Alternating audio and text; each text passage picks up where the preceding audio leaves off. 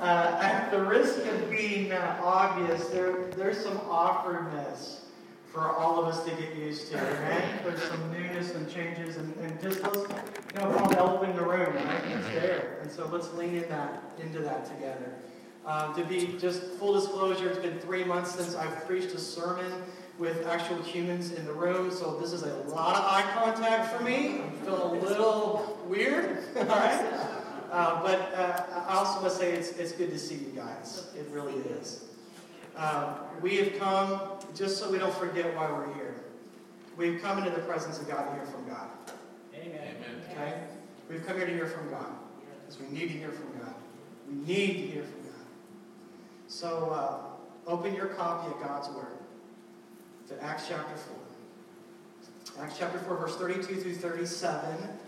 Acts chapter 4, verse 32 through 37. Luke gives us another peek behind the curtain of what church life was like. So please give your attention to the reading of God's Word. You hear me now? Is this on? Oh, sorry. Oh, okay. Now the full number of those who believed were one heart and soul, and no one said that any of the things that belonged to him was his own. They had everything in common. And with great power the apostles were giving their testimony to the resurrection of the Lord Jesus. And a great grace was upon them all. There was not a needy person among them, for as many as were owners of lands or houses sold them and bought the proceeds of what was sold, and they laid it at the apostles' feet. And it was distributed to each as any had need.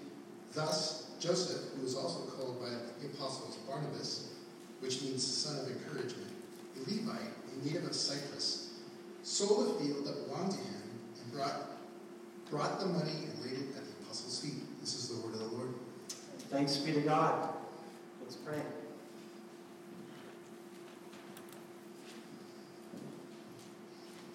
Gracious, generous Father, we love you. We've come here into your presence to worship your name. It's a great name. Lord, we need to hear from you. We pray that, God, through your word, you'd speak to us, that you would change what we desire. You would change our lives and help us see Jesus in this text. We love you. It's in his great and holy name we pray. Amen. Amen. In an effort to practice what I'm going to be talking about today, I'm going to share a personal story with you. Okay? From the day that I was born until I was well into my late 20s, I was incredibly thin. I know what you're thinking. You're thin.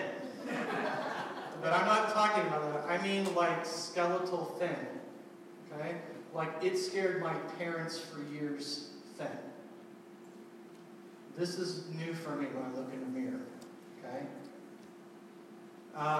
We tried everything. I would eat food all the time, and I could not produce muscle. I couldn't gain muscle, and also I felt exhausted constantly from burning calories, so I just couldn't go and do stuff with people. I was tired.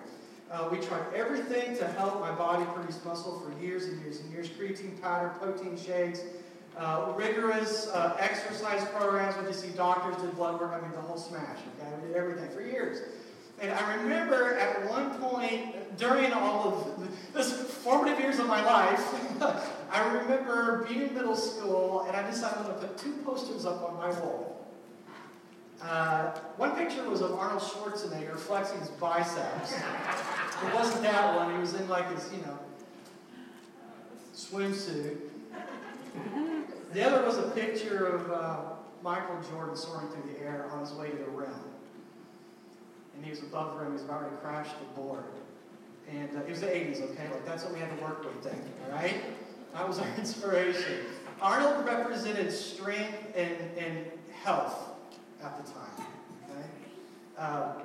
Jordan represented greatness and determination. And I put those posters up on my wall as a 5th grader, and a 6th grader, and 7th grader, because I thought that not because I thought I could actually become them. I didn't think I could actually emulate them. But I put those pictures up because it gave me something to aspire to. I thought what that means is that it gave me direction to aim my hopes and aim my efforts. That's what aspiration is.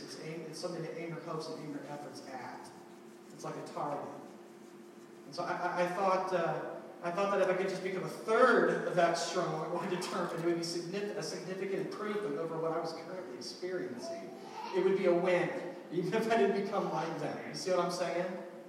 So I'm going in the right direction. I needed a picture on my wall to help direct my hopes and help direct my ambitions, and say, at least I'm going in the right direction. Does that make sense? Well, Luke knows that the church needs the same thing. Luke, in fact, knows more specifically that Crossway needs the same thing. We need the same thing. We need a poster of healthy church life so that we can tell if we're going in the right direction or not. Now, to be fair, a picture does not tell us every detail about a person that we want to know. But on the other hand, that's not really the purpose of a picture, is it? It just tells us some things. It gives us a snapshot. And so the visual that Luke gives us is supposed to help us aspire to become the kind of faith community that brings glory to God, the God that we say that we worship. And so there's two features of a church that's worth us aspiring to in this text that I want to talk about. Hearts united to fellow believers, and hands open to those that are in need. And so we're going to talk about each of those in turn today. Okay? First, our hearts should be open to fellow believers. Our hearts should be united to fellow believers. Look at the text here in verse 32. It says, now the full number of those who believe, so they kept track of who was in the church, right? The full number of those who believed were of one heart and soul. One heart and soul. And no one said that any of the things that belonged to him was his own.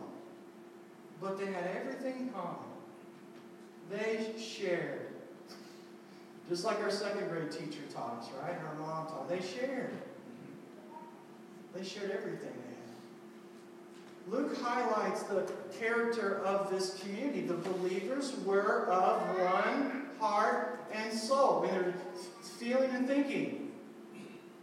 For a group that's rapidly grown in numbers, like they're in the thousands now, right? So for a group that's grown this much, this quickly, this is an amazing characteristic to have of this group. Some would argue that this in and of itself is a sign, miracle, and wonder.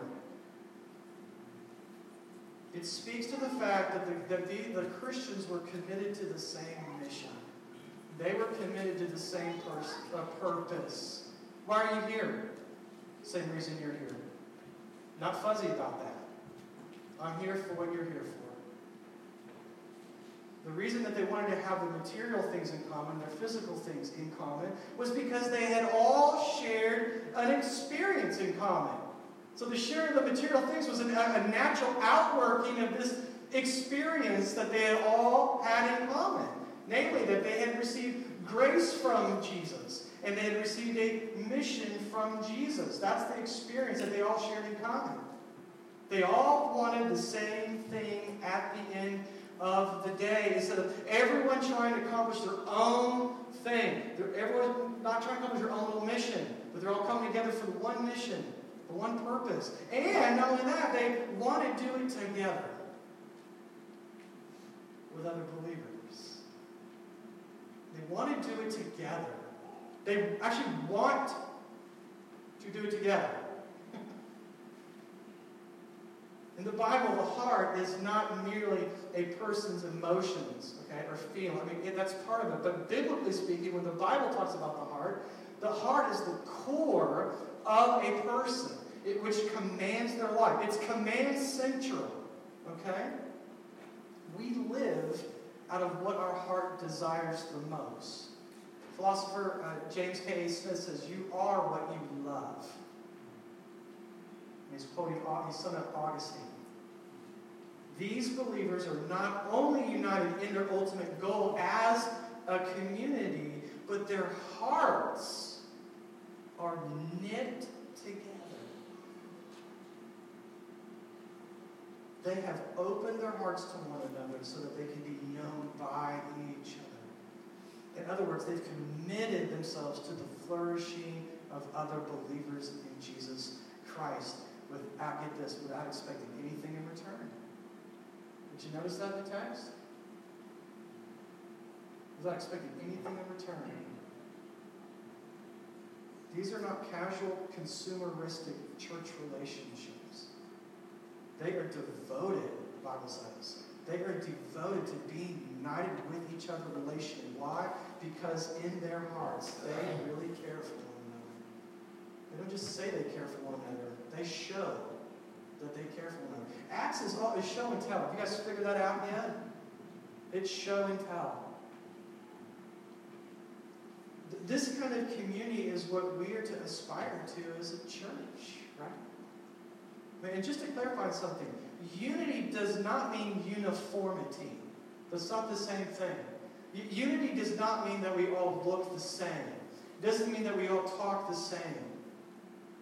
It doesn't mean that we all think the same about everything even. It just means that we're committed to the same goal. How can we get there even though we are different? Even though we're different, how can we get there? That's unity. Does that make sense? Just want to clarify that. And unity, by the way, also does not mean a lack of conflict within the church community.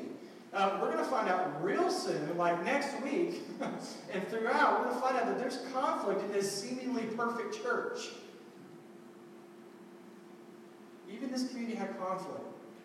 And conflict actually can be a sign of a healthy church if it's dealt with the right way. Because you have all these different people slammed in together. They're having thousands of them all together, right? But unity means that at the end of the day, we all really want the same thing. We're going after the same thing, to bring glory to our God and to care for our brothers and sisters. We're not expecting someone else to care for our brothers and sisters. We're going to care for our brothers and sisters, right?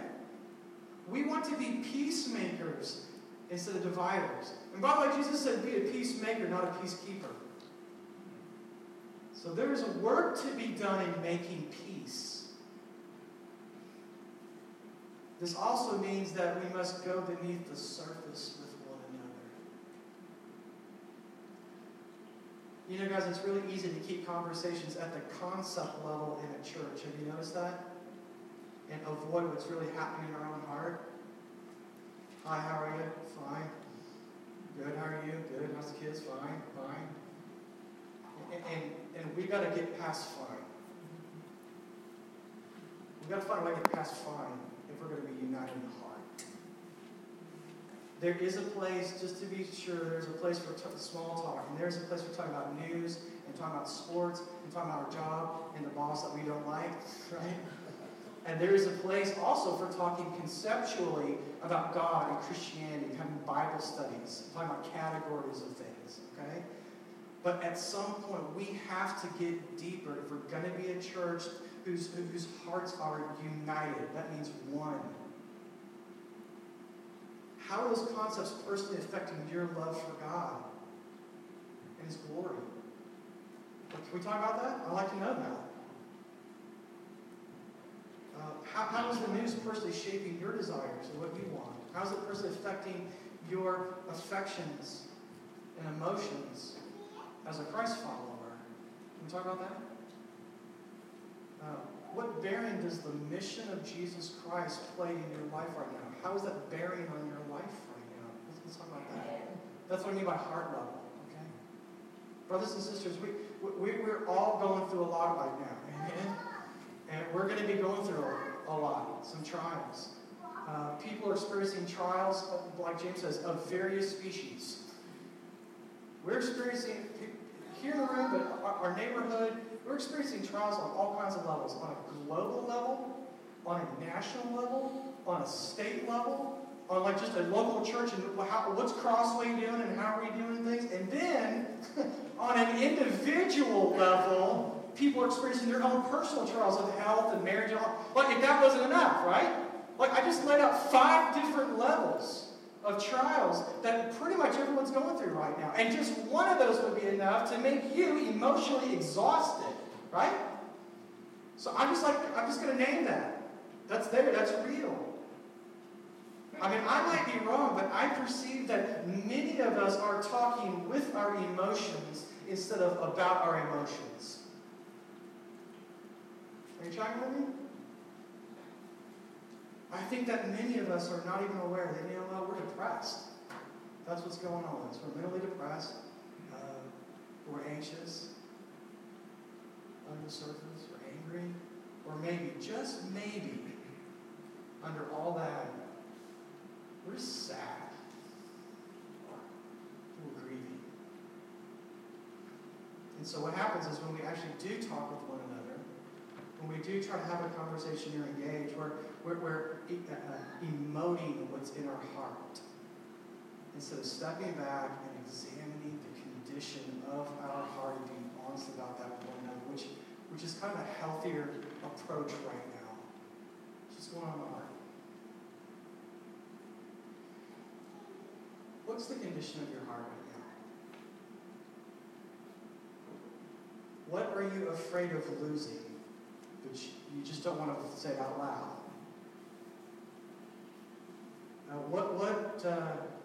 What are you grieving?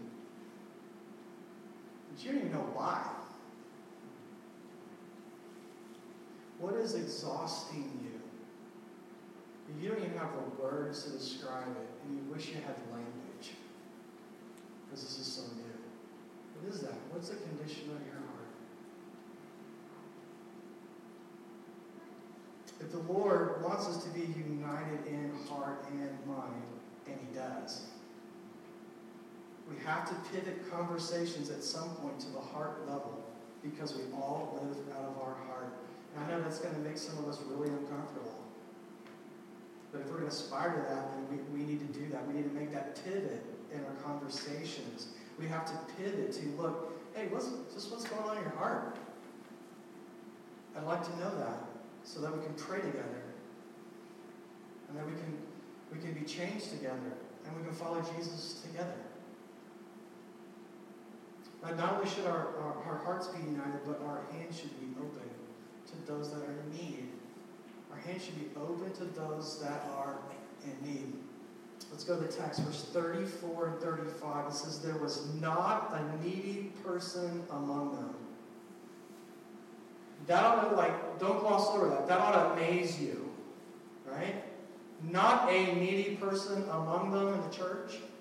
But for as many as were owners of lands, that's plural, or houses, sold them and brought the proceeds of what was sold and laid it at the apostles' feet. We're gonna come back to that phrase. Laid it at the apostles' feet, and it was distributed to each as any had need.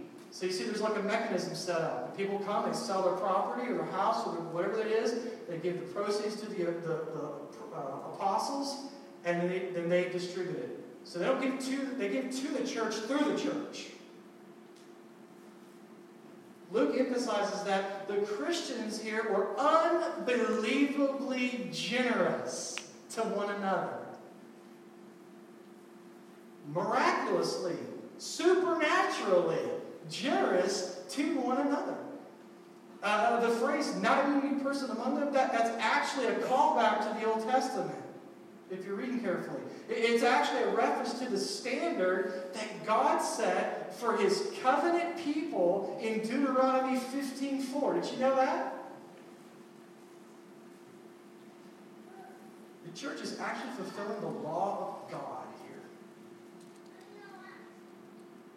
How's that grab you? The church is actually fulfilling the law of God here. And they are showing the unbelieving world that they are a different kind of community. And that gets lost on us because Christianity has spread and it's affected so many other countries and cultures. But there were cultures like we take care of our own. They're like, we don't take care of our own kids and our own family. This was different. Most other cultures at this time did not do this. They didn't even come close to it. The only culture that actually came remotely close to this was the Greek culture, because otherwise it was just survival of the fittest. The Greek culture did, but there was these principles of benefactor and reciprocity that was really heavily in Greco-Roman culture. So it was like this: I'll be your benefactor, right? I will help you with your material need, needy person, but then you're going to do something for me. You are going to go around town and brag about me socially so that I go up in society. I look good in front of my people and my boss and the people I want to influence. You're going to help me. You're going to tweet about me and Facebook post about me. So you get what you need and I get what I need. That's reciprocity, right? And if you don't return that favor, this friendship is off. And that was like agreed upon. That was like everyone was fine with that. Like that's how life works. That's how you grease the wheels of society. And the church is so different than that. Because that is not covenantal relationships, is it? It's not even close to that. That is a consumeristic relationship. That's what we live in. That's normal, right? This is not normal. I don't want to be normal. I want to be an anomaly. And the church is supposed to be an anomaly. These Christians, look at this, the Christians are engaging in covenantal relationships. They're acting like Israel. They're fulfilling the law. Right? Jew and Gentile, restored. They're doing it. They're giving generously. This is not over like just a little excess that they have, but to the point that they're selling their own property and their belongings to meet the needs of other believers as they rise up. So it's not like they just become a Christian and everyone like liquidated or something. That's not what happens. Like as the need comes up, they're saying, I'll meet that need. I see the need, I'll meet the need. And get this. They don't expect anything in return. That was a key feature for the Christians. The phrase that Luke writes here, they laid it at the apostles' feet, that meant that they surrendered their rights. They laid it at the apostles' feet. That's a bowing. That's a getting low, right? That's a humbling. Why? The apostles are doing everything in the name of Jesus. Luke keeps repeating that. In the name of Jesus. They're not supposed to do anything in the name, right? And that's what they're doing. So they're representing Christ. So what are they doing? They're surrendering their rights and the proceeds to the leaders. They're basically saying, listen, you do whatever God thinks is best with this. I release it. I'm not even thinking about it anymore, right? They're not like, I'll give that and I hope it's earmarked for chairs. They're relinquishing control over that. Because why? They're doing it as if unto the Lord. That's what laying at the apostles' feet means. As if they're giving it to Jesus. So get this. They're not just serving and sharing with other believers at cost to themselves, which they're doing. They are relinquishing their own grip over the proceeds. And so what we see is this. We see Christians giving in a manner, in a way that shows that they don't care if they get any honor. They don't care if they get any recognition. Just put it in the pot. I don't want my name on it.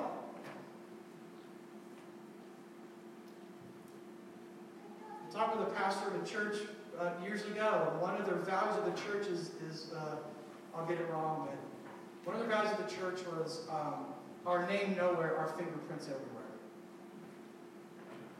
Acts. Christians are giving away that they don't care if they get any honor or any acknowledgement or kudos. And also, they're giving in a way that shows they're not afraid of lacking material things themselves. Right? They believe God's going to take care of them, so I can take care of you. God's got me, and I got you. And that's how the church was. Right? They are open-handed to brothers and sisters in need and giving us a model for generosity. Gave us a model of generosity. I'm struck by the fact that they just gave fearlessly.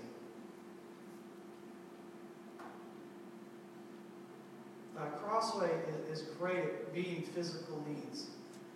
Whether it's making masks, whether it was making meals for the sick, calling people during the pandemic. I think one of the great things that's happened from this pandemic is that 113 plan that we did.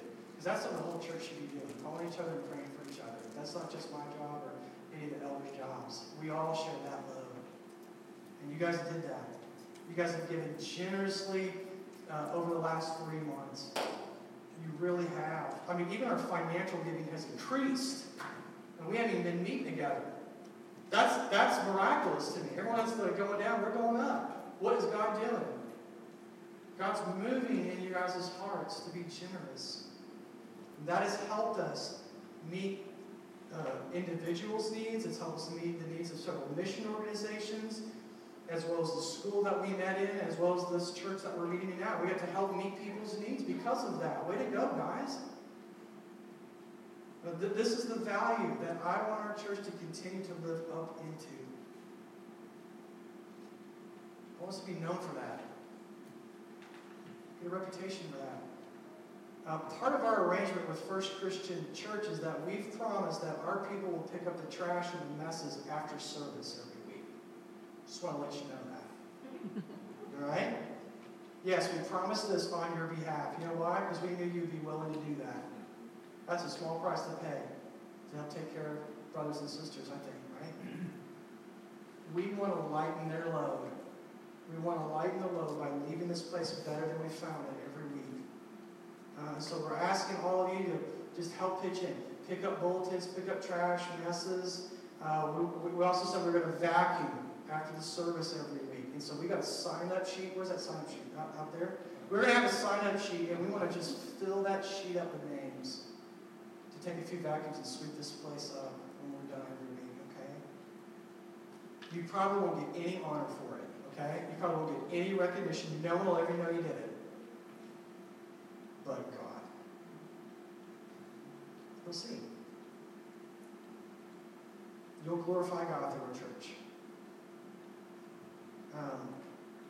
There's another way that this open-handedness works itself out in our church, I think. And this is one I think that we need to work on a little bit, okay? And that's meeting spiritual needs. Meeting spiritual needs. We are Christians because we've all recognized that we need Jesus, right? We need Jesus big time.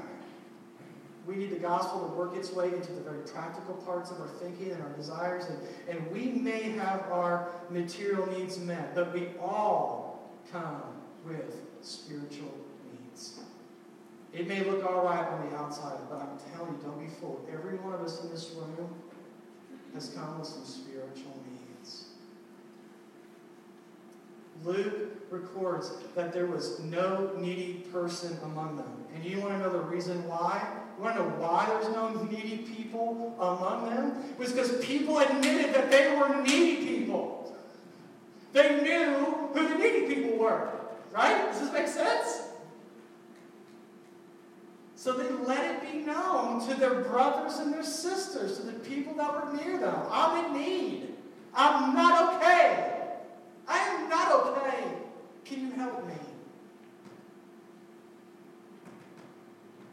I want to tie that point back to my first point. They opened their hearts to one another. You see how these things go together? They're like, you know, hey, look, I call myself a Christian. I wear that name. That name that's above all names. That holy name, Christ. And I am not pursuing him in the Word. And I am difficulty pursuing him through prayer. I'm just tired. Can you help me? Could you help? I have a need, a spiritual need. My children are showing signs of anxiety and depression due to the pandemic. And I'm going to be home on a screen all the time. I don't know what to do. Can you help me? I think I'm addicted to technology.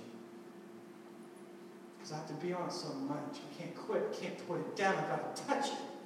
And I don't want to talk to people unless it's through a device. Can you help me? Can we talk through that? It's affecting my heart. I'm having trouble processing some emotions. I don't know what that is. Can you help me? Could you help me? Because you're near me. See, listen, guys, listen. You don't have to tell everyone, okay? But you need to tell someone. Don't judge a person by how big and strong they look on the outside. Everyone's got stuff going on the inside. Everyone's got lights going off on the dashboard on their soul. Do you understand what I'm saying? You don't have to tell everyone in the church, but you need to tell somebody. Just start there. That's easy. That's like Gerber baby easy, right? One step. Here's 3 things that every Christian can give those that have spiritual needs. See, here's the thing about what's going on in the church. Everybody was generous. Some gave much, some gave little, but everybody gave generously, right? Meaning, they gave of themselves. They just gave of themselves to the need. Here's 3 things that every Christian, if you be born again, if you be regenerated by the Holy Spirit and filled with the Spirit of Christ, here's something you can give to those that are in need right now. You're qualified to do that. We can be quick to listen. We can pray for help, and we can administer some and. We can be quick to listen. That means when we're talking with someone, whether it's on the phone or in person, don't try to correct them. They may say some things that are wrong. They may even be theologically wrong.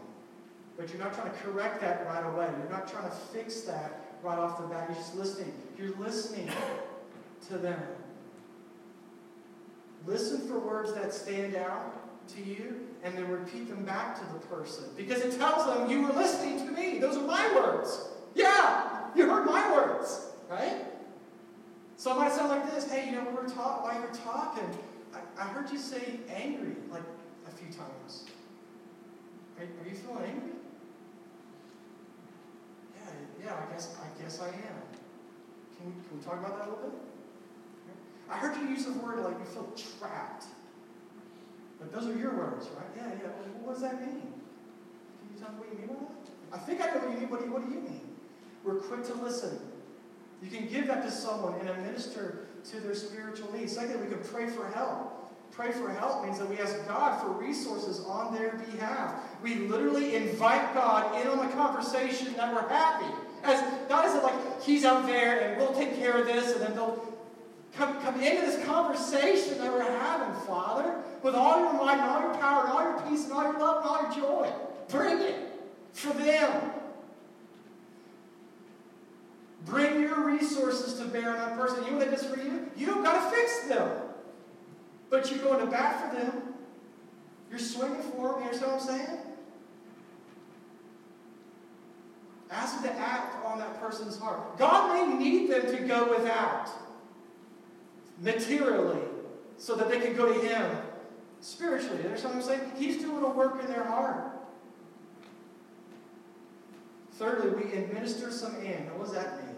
Administering some and. Well, that means that we gently broaden the focus of the conversation. Not right away, but there's that word again. We gently broaden the focus of the conversation to acknowledge several facts at once, several perspectives in this conversation, right? But cancels out a perspective. Okay? And includes another perspective. Are you tracking with me? So you're talking with your brother or sister in Christ, and maybe they're anxious. They're anxious about losing their health. Like they're generally having a day like, I'm anxious about losing my health. Or my mom, her losing her health, right? Something like that. So instead of saying, yes, but God's in control, you could say this, yes. Yes. It's true, you could lose your health. That's true. And do you know what else is true? God loves you. God's in control of your life, See what I did? And it canceled that perspective. That was actually a true perspective. I just anded it. I put some and on that. We administer some and. Meeting spiritual needs, guys, is just as costly. And it's just as generous as selling some property and selling some stock or selling a car and giving the proceeds to people that are in need. It's just as costly. And for some of you, that's more costly. But that's what God's calling you to do. So we pay the cost for one another, right? Now, the question is why? Why was the early church able to be this united in heart and this open-handed? Because They were changed by the power of the gospel. We cannot do this on willpower. We cannot do this by just trying hard. Even having an app or like some application to do it, that's not enough. We must be changed by the gospel ourselves. We must be changed by the gospel. Look at verses 33 and 34. It says, and with great power, the apostles were giving their testimony to the resurrection of Jesus. That's the gospel. They were giving testimony to the resurrection of Jesus Christ, and great grace was upon them all. Not just the apostles, upon them all. Right? 34, there was not a needy person among them. Those things are connected. Luke makes a direct connection between the apostles preaching the gospel, people being filled with great grace, and the miracle that there was no needy person among them. In the Greek, there's a little word that's at the beginning of verse 34. It doesn't get translated in English in some translations. The word is for. That word's there in the original language. Right at the beginning of 34, for there was no needy person among them. Which means 34 is explaining what happened in 33. 34 happened because 33 happened first, right? Because the people were hearing the gospel message of Jesus daily, remember they're devoting themselves to this, the apostles' teachings, right, and prayer.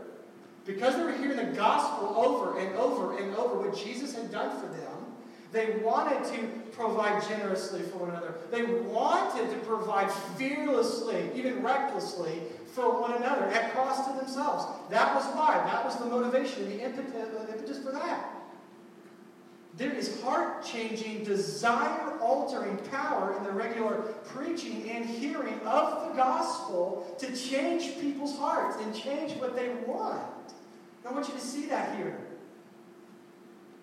They do because of what Christ has done for them. And then we see there's this real-life individual named Barnabas who actually does what Luke describes the church doing. He's held out as an example, and it really happened. His name was Barnabas. You can go check it out. That's what Luke is saying. He sells one of his fields, and he relinquishes control of the money to the apostles to distribute to those that are in need. He gives it generously, as if he's giving it to Jesus. He's glad to do it. Here, you take it. I'm done with it. You take it and you do what you need to do with it. Guys, listen, here's what this means. Christians need to hear the gospel, not just non-Christians. The gospel saves, but it sanctifies and brings us to glory eventually. We need to hear the gospel over and over and over. Barnabas is a real, live example of what we should do, but Barnabas points us to the ultimate gospel example, which is Jesus. Because he's been hearing about Jesus, and he wants to be like Jesus, right? Barnabas, what did he do? He sacrificed his own field. He sacrificed his own field and relinquished control of the proceeds. Why? So that the needy could share in his wealth. You're without, I have some, what's mine is yours. He sold his own field, he relinquished the control over it so that the needy could share as well. King Jesus didn't sacrifice his own field, did he? King Jesus sacrificed his own life. He relinquished and distributed the proceeds of his atoning blood so that you and I, who are spiritually destitute and spiritually needy, could share in his riches, the riches of heaven forever.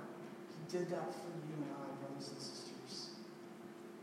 You know what? When you believe that, when you really believe that, you believe that Christ has given you the greatest honor that you could ever give. He has put the greatest name on you that you could ever get, greatest title, Christian, son, daughter. When you believe he's already given you the greatest honor, you don't need other people to give you honor and recognition. How can it get greater? How can it get higher? We just sang, right? You have the highest thing, right? And you gave that to me? You shared that with me? Who are you? King of glory?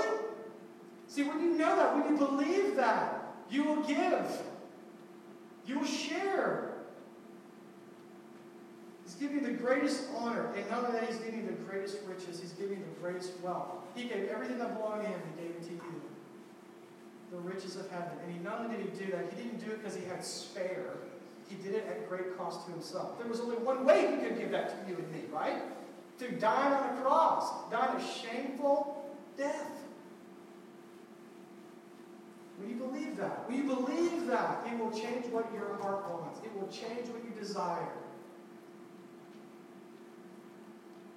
We will want to give our resources, not just material resources, but these spiritual resources I'm talking about. Be quick to listen, be quick to pray for people, right? And bring it in another perspective. We'll want to give our resources to others in need, whether they thank us or not, whether they acknowledge us or not. God's acknowledged us. Praise God. He loves us. When we know that Jesus has promised to provide for our needs, he has promised, I will give you what you need.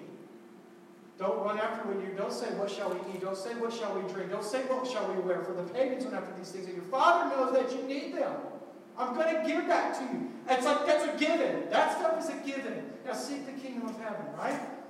When you know that, when he's made that promise to you specifically, and he's going to keep good on that promise, you're freed up. You're freed up to live with united hearts and open hands with one another. Amen? Here's the gospel as the power of salvation, right? Let's pray, brothers and sisters. Let's pray. Oh, Heavenly Father, we thank you. We thank you you've given us the greatest gift, the gift of gifts. Your one and only unique Son, Jesus. And we thank you for how you've been working in our midst. Jesus, you say, my Father is always at work. You have been at work for 3 months. And I cannot wait to see the harvest that you're going to bring to the surface. But continue to do your work in us right now, Father God. Make us people that will open up our hearts and get below the surface, and that will be open